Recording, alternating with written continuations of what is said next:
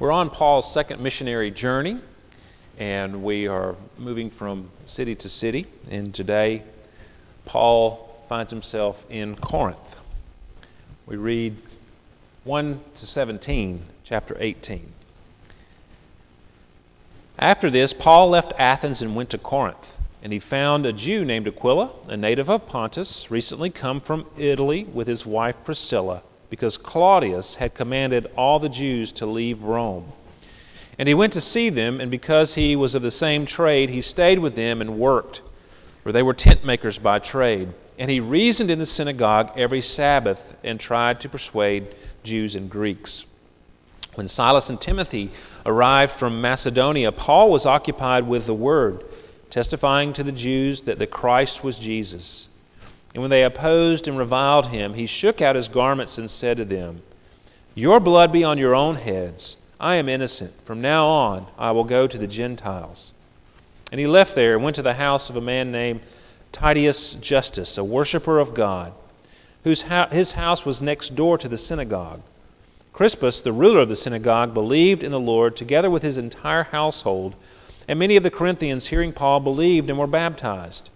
And the Lord said to Paul one night in a vision, "Do not be afraid, but go on speaking and do not be silent. For I am with you, and no one will attack you to harm you. For I have many in this city who are my people." And he stayed 1 year and 6 months, teaching the word of God among them. But when Gallio was proconsul of Achaia, the Jews made a united attack on Paul and brought him before the tribunal, saying, "This man is persuading people to worship God contrary to the law." But when Paul was about to open his mouth, Gallio said to the Jews, "If it were a matter of wrongdoing or vicious crime, O Jews, I would have reason to accept your complaint. But since it is a matter of questions about words and names and your own law, see to it yourselves. I refuse to be a judge of these things." And he drove them from the tribunal. And they all seized Sosthenes, the ruler of the synagogue, and beat him in front of the tribunal. But Gallio paid no attention to any of this. May God bless the reading and hearing of His holy word to us this morning.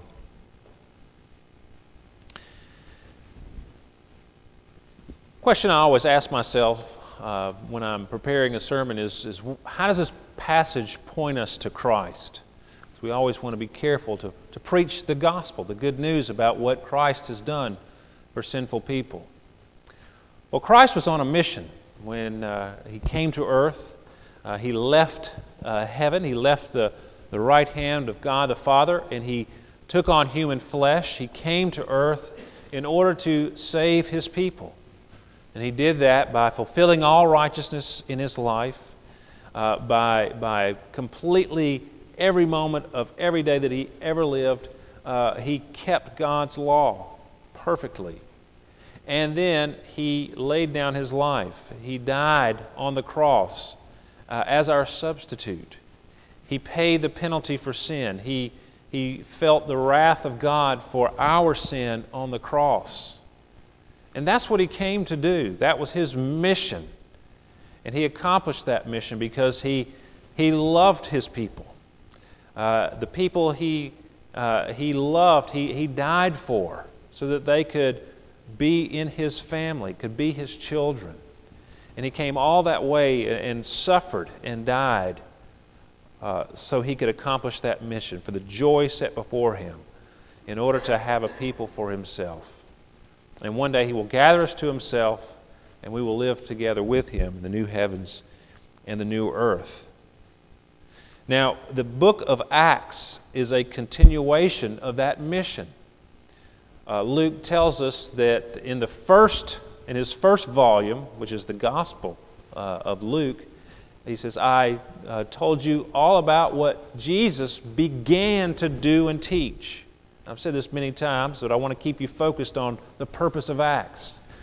The book of Acts is telling us all that Jesus continued to do and teach. After He ascended to heaven. He was no longer physically present, but He was continuing to do things. He was continuing to build up His church. He was continuing to teach people. How did He do that? Through His apostles, through His disciples, through His followers. The gospel spread, this word about Christ spread through throughout the world. And it changed the world. A couple of weeks ago we saw where they said, these men who have turned the world upside down have come here also. So they really did change the entire world with this message of the gospel. Continuing the mission of Christ.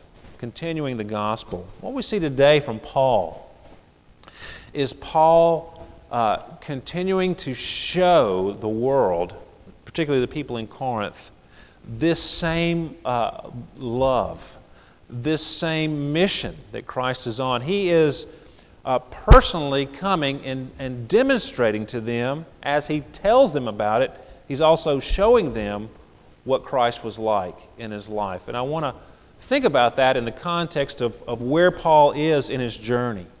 It's important to know what I'm telling you, because I want you to see that Paul is proclaiming the gospel not only with his words, but he's doing it with his life as well. Even in the midst of great fear and weakness and discouragement. How do we, now this is the question I want to address for us today, how do we continue to follow Christ and be faithful to Him when we live in such fearful, discouraging times? In the midst of rampant immorality and corruption that is being embraced as the norm, and Christians are being marginalized. Materialism, godlessness is being celebrated, and Christianity being pushed to the edges. Well, as Paul comes to Corinth, he's coming into that very type of situation, very much like we see today in our own culture. Corinth was a port city. It had about 200,000 people, so it was a large population in that day and time. And it was at the intersection of a number of trade routes. It was a land bridge between Greece and the rest of the world, and there was east-west trade routes and north-south trade routes, and it was a great port for people to come in. So there was a lot of commerce going on there. It was materially prosperous. Also prospering, as is true of many port cities, was vice. Corinth was a corrupt place, thoroughly pagan, very immoral. The city was filled with pagan temples. And on the south there was a high acropolis with a temple of Aphrodite, and the temple prostitutes from that temple of Aphrodite roamed the streets of Corinth. The Greeks actually coined an expression. They made this expression as a polite way to talk about fornication, sexual immorality. They called it to Corinthianize. So they were so well known for immorality. They had a word coined for it, for them. Probably a lot like New Orleans today, a city of sin, or Las Vegas. You go and do whatever you want to do there. Corinth was that way. And we see the corruption in the government in verses 12 through 17. Here we have the Jews conspiring against Paul, and they're trying to take him before the proconsul, the Roman proconsul, and they're trying to say, look, he's preaching against Roman law. His religion is not sanctioned by the state. And of course, Gallio, the proconsul, he doesn't want to be bothered with this. He doesn't care about the Jews and their arguments, and he idly pays no attention to them, nor to the fact that a mob, possibly a mob of Gentiles, takes the opportunity and grabs the ruler of the synagogue and beats him right in front of them. Probably an act of anti-Semitism. It was Corinth truly was a fearful, dangerous, dark, and just downright seedy place. And Paul goes there. Paul goes right into the fire, right into the dark places of the world with the light of the gospel. But he goes there all alone.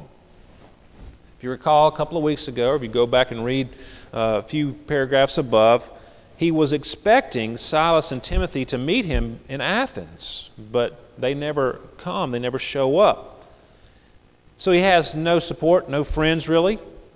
he gets to know Priscilla and Aquila, and so he goes to work as a tent maker in order to get by financially.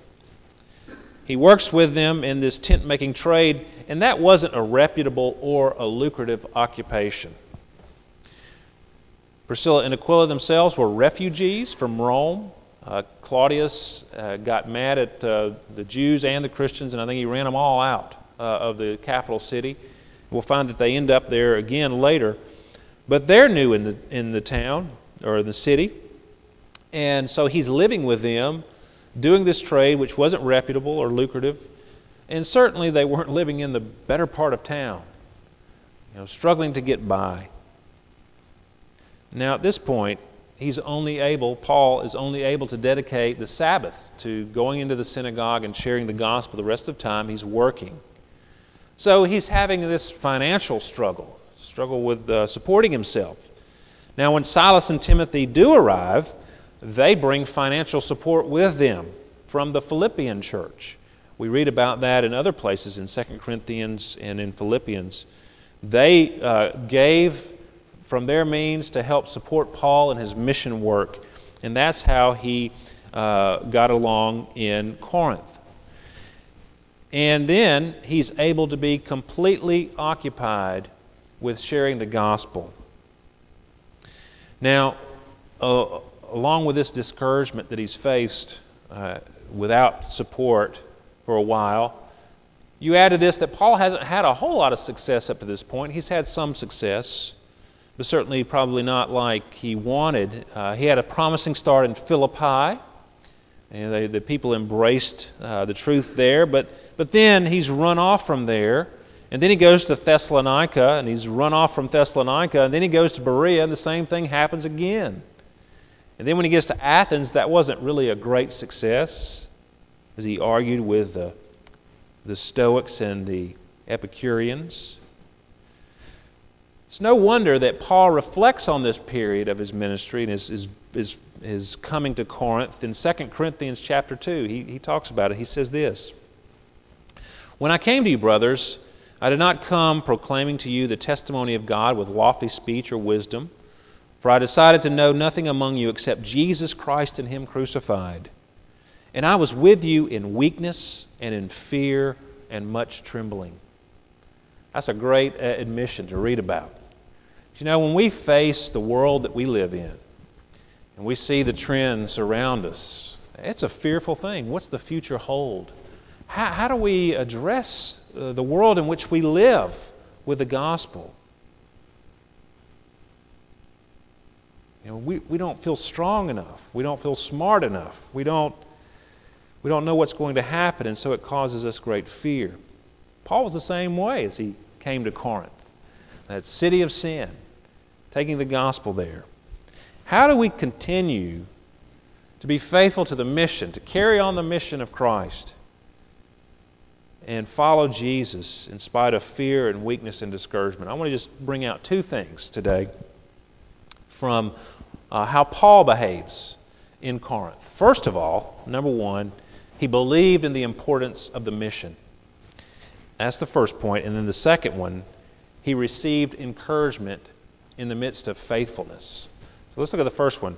He believed in the importance of the mission. We must believe in the importance of the mission.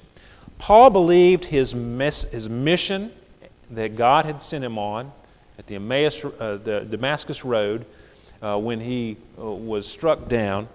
From that very moment, the Lord told him that he would be a messenger to the Gentiles. Paul believed his mission and his message was a matter of life and death.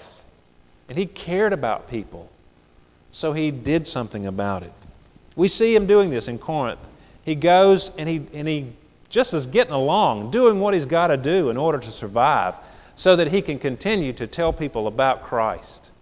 He's only able to do it on the Sabbath in the synagogue, but he goes in spite of the fear he has, in spite of the weakness, the weak position he's in. He goes, he does what he can, he works hard, and he explains it in 2 Corinthians. He says, I preach the gospel. I preach God's gospel to you free of charge. I robbed other churches by accepting support from them in order to serve you. And when I was with you and was in need, I did not burden anyone. For the brothers who came from Macedonia, Silas and Timothy, supplied my need. So I refrained and will refrain from burdening you in any way. As the truth of Christ is in me, this boasting of mine will not be silenced in the regions of Achaia. And why? Because I do not love you? God knows I do. So Paul is boasting and saying, look, you don't think I care for you, you don't think I love you, but look at what I've done for you. You know, I worked hard and I didn't ask for any support from you. I served. I showed you Christ, that I did not come to be served, but to be a servant. And that's what Paul was to the Corinthians. He loves them deeply, and he serves them with the sweat of his brow in order to preach the gospel to them free of charge. And then verse 5 tells us that when Silas and Timothy arrived from Macedonia, Paul was occupied with the word. Most translations give a better feel for the timeline there. The implication here is that when Silas and Timothy arrived with this financial support, Paul didn't have to work anymore being a tent maker. He devoted himself full time to sharing the gospel with people every day. The word that's translated there as occupied literally means to be held with or held together or compressed together. In another verse, 2 Corinthians 5, Paul talks about being compelled by the love of Christ. That's that same word. That's all he did. That's what he was occupied with. That's what he was about every day, sharing Christ with them from the Scriptures. He was sharing that message, and he shared it until he was, as my grandmother used to say, blue in the face. And he shared it so passionately to them that when they continued to reject him, we see it in verse 6, we see his attitude. When they opposed and reviled him, he shook out his garments and said to them, "Your blood be on your own heads. I am innocent. From now on I will go to the Gentiles." And what he's saying there is that it was their blood on their own heads. See, this is a life and death matter. If you don't accept it, it's not my fault, because I have shared it with you and shared it with you, and you have refused to listen. And it's on you now because you have been told. And that's a great warning to us all. And that's what Paul's doing, warning us. If we continue to push Christ away, there is a time when you won't hear it anymore. There will be a time when it's too late. And that's not trying to scare anybody. That's just the facts of the matter. I had a friend, I think I shared this, a friend who was killed in a car accident a couple of weeks ago. He was driving to work. He's a year older than me. Driving to work, car in front of him hits a deer. The deer flips over the car and hits square in his windshield and kills him instantly. I mean, he wasn't doing anything wrong, just going to work. But his number was up. His day was over. Thankfully, he had embraced Christ and he was a Christian. And it wasn't too late for him. But if we continue to refuse when we've heard the message, our blood is on our own heads. Paul knew this, and he was doing all that he could because he knew that the matter is not a peripheral matter. It's not something on the outside. It's not an addition to your life. It's of utmost importance. And Paul was not going to be guilty of neglecting to share this life and death matter with them about Jesus Christ and what they had done, what he had done for them. But they refused to hear. So he moved on to the next group. Now that didn't mean he quit on them, the Jews that he was speaking to. He does say he's going to go to the Gentiles. But it was a drastic warning. And we see he continued to reach out to the Jews. He lived next door to the synagogue. We see it in the conversion of Crispus, the ruler of the synagogue. We see it later on in his ministry as well. Also, so Paul, he saw it as a very important matter, which it is. There's no greater question to answer than that question of your relationship with Christ. Paul knew that. And also, we see Paul understanding the importance of the mission, having it pressed on him by Christ. When the Lord told him that the Lord I have many people in this city, in verse 9, 10, and 11. I have many in this city who are my people. So Paul stays a year and a half there, preaching to them the Word of God. He saw it was important. And he saw that Christ had a mission. Christ had people in that city that were his. And he wanted Paul to stay there so that they could be reached with the gospel. You preach the Word, Paul, and they will respond. And the same is true of us. It's kind of exciting. It makes evangelism exciting. God has people everywhere. He said it over and over again. I have people from every tongue and tribe and nation. When you go out and you faithfully share the gospel with somebody, you don't know who the next person is going to be that's going to accept it. There are people all around us who are not believers now, but who will be believers. And when we evangelize, we often go with a negative attitude, like, oh, they're not going to want to hear what I have to say, and I'm just trying to do what I'm supposed to do. But we ought to go out with that attitude that the Lord has many people in the city. They just haven't heard the gospel. They haven't been shown the gospel with the way that we love them. So that ought to be an encouragement to us, as it was to Paul, I'm sure, when he got that message from the Lord, that the Lord had many people in the city. But do we love them enough to tell them?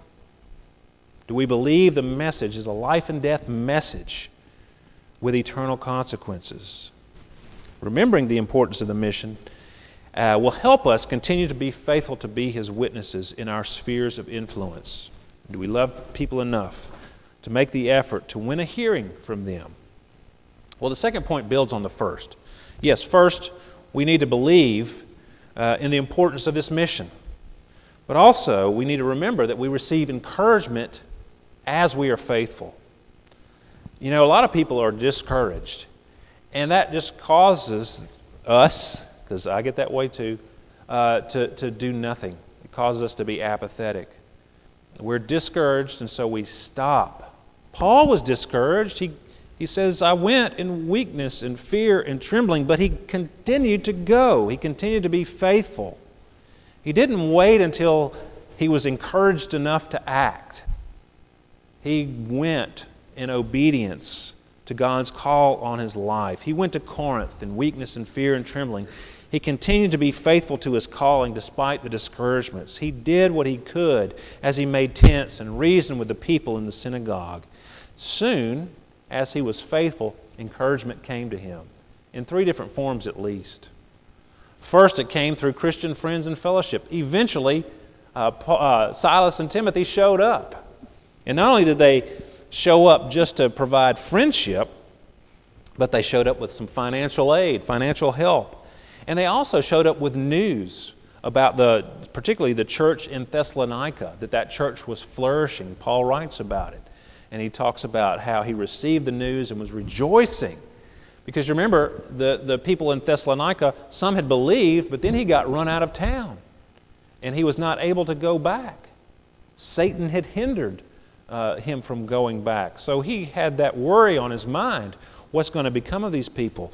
Timothy brings back good news that the church was indeed flourishing. And you hear the joy. If you pick up 1 Thessalonians this afternoon and read it, you will hear the joy as Paul writes. I've heard about your faith and your love and the hope that you've got. And he's excited and encouraged by that. It was a great boost to Paul because he then gets a double shot of energy, and that's when he pours himself into preaching the gospel in Corinth. Just tells us that we need Christian fellowship. Even Paul, St. Paul, probably the greatest Christian leader and preacher who ever lived outside of Jesus, he couldn't pull off that mission to Corinth all by himself. He needed some co-workers for fellowship, for emotional, financial support. Some of us face problems and we refuse to get help. We think, oh, well, I should be able to face this on my own, or me and God should be able to do this on our own.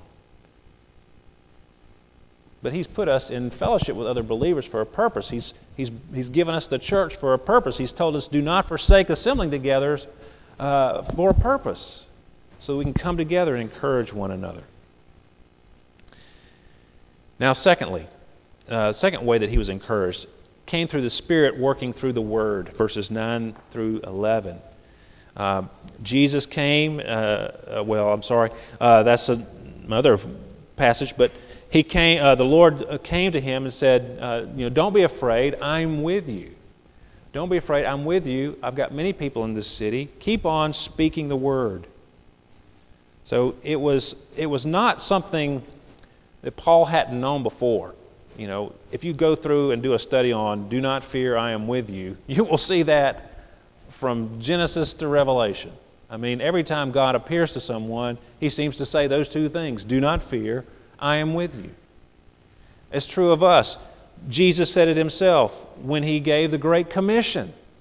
"All authority in heaven and on earth has been given to me. Go, therefore, and make disciples of all nations, baptizing in the name of the Father and of the Son and of the Holy Spirit, teaching them to observe all that I have commanded you. And behold, I am with you always, to the end of the age." So God is with us. And we must spend time with God in the Word and in prayer. Even Jesus Himself, when He came on His mission to earth, He often, regularly, went off by Himself to pray, to fellowship with His Heavenly Father. And if Jesus had to do that, most certainly we have to do that as well. We get encouragement from that. And Paul did as well. Now, thirdly,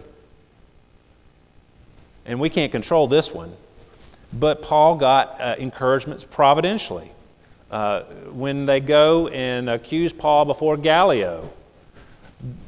Gallio is the proconsul. He's got some power and authority in that part of the world, but God's got power and authority over all the world, and He controls Gallio.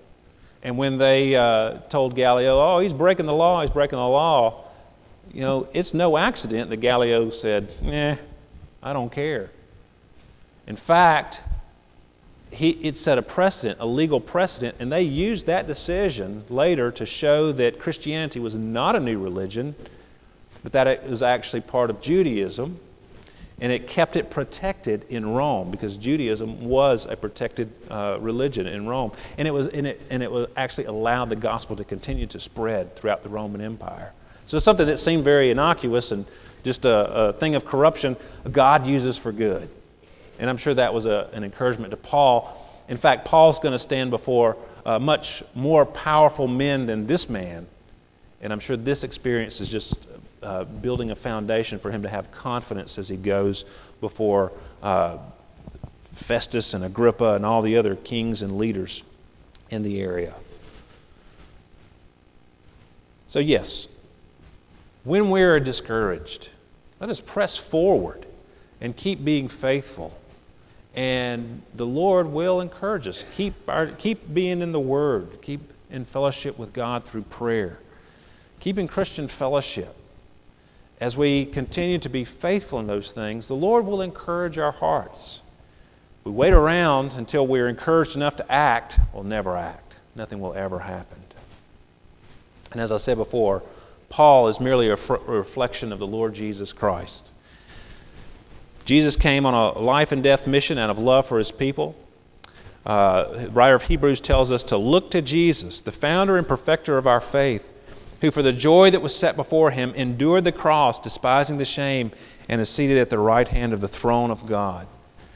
It was the joy set before Him, the joy of seeing people come into His family, to be His people. He faced discouragement. He actually did get abandoned by the Father on the cross. But that abandonment of Him ensured that we would never be abandoned, because that abandonment ended all abandonment by God for believers, because He bore the wrath of our sins, and that's what it was.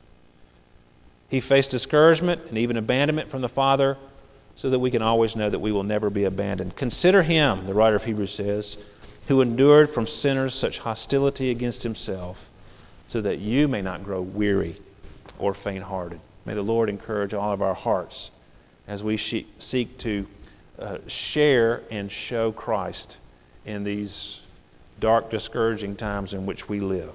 Let's pray.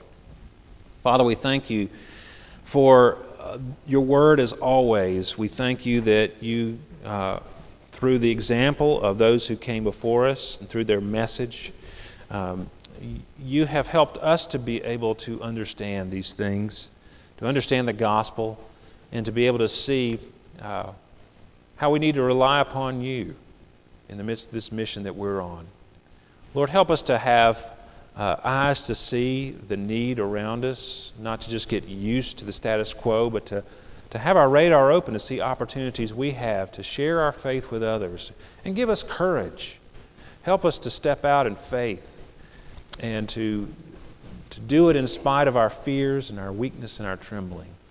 And Lord, we pray for those encouragements to come. We pray this in Jesus' name. Amen.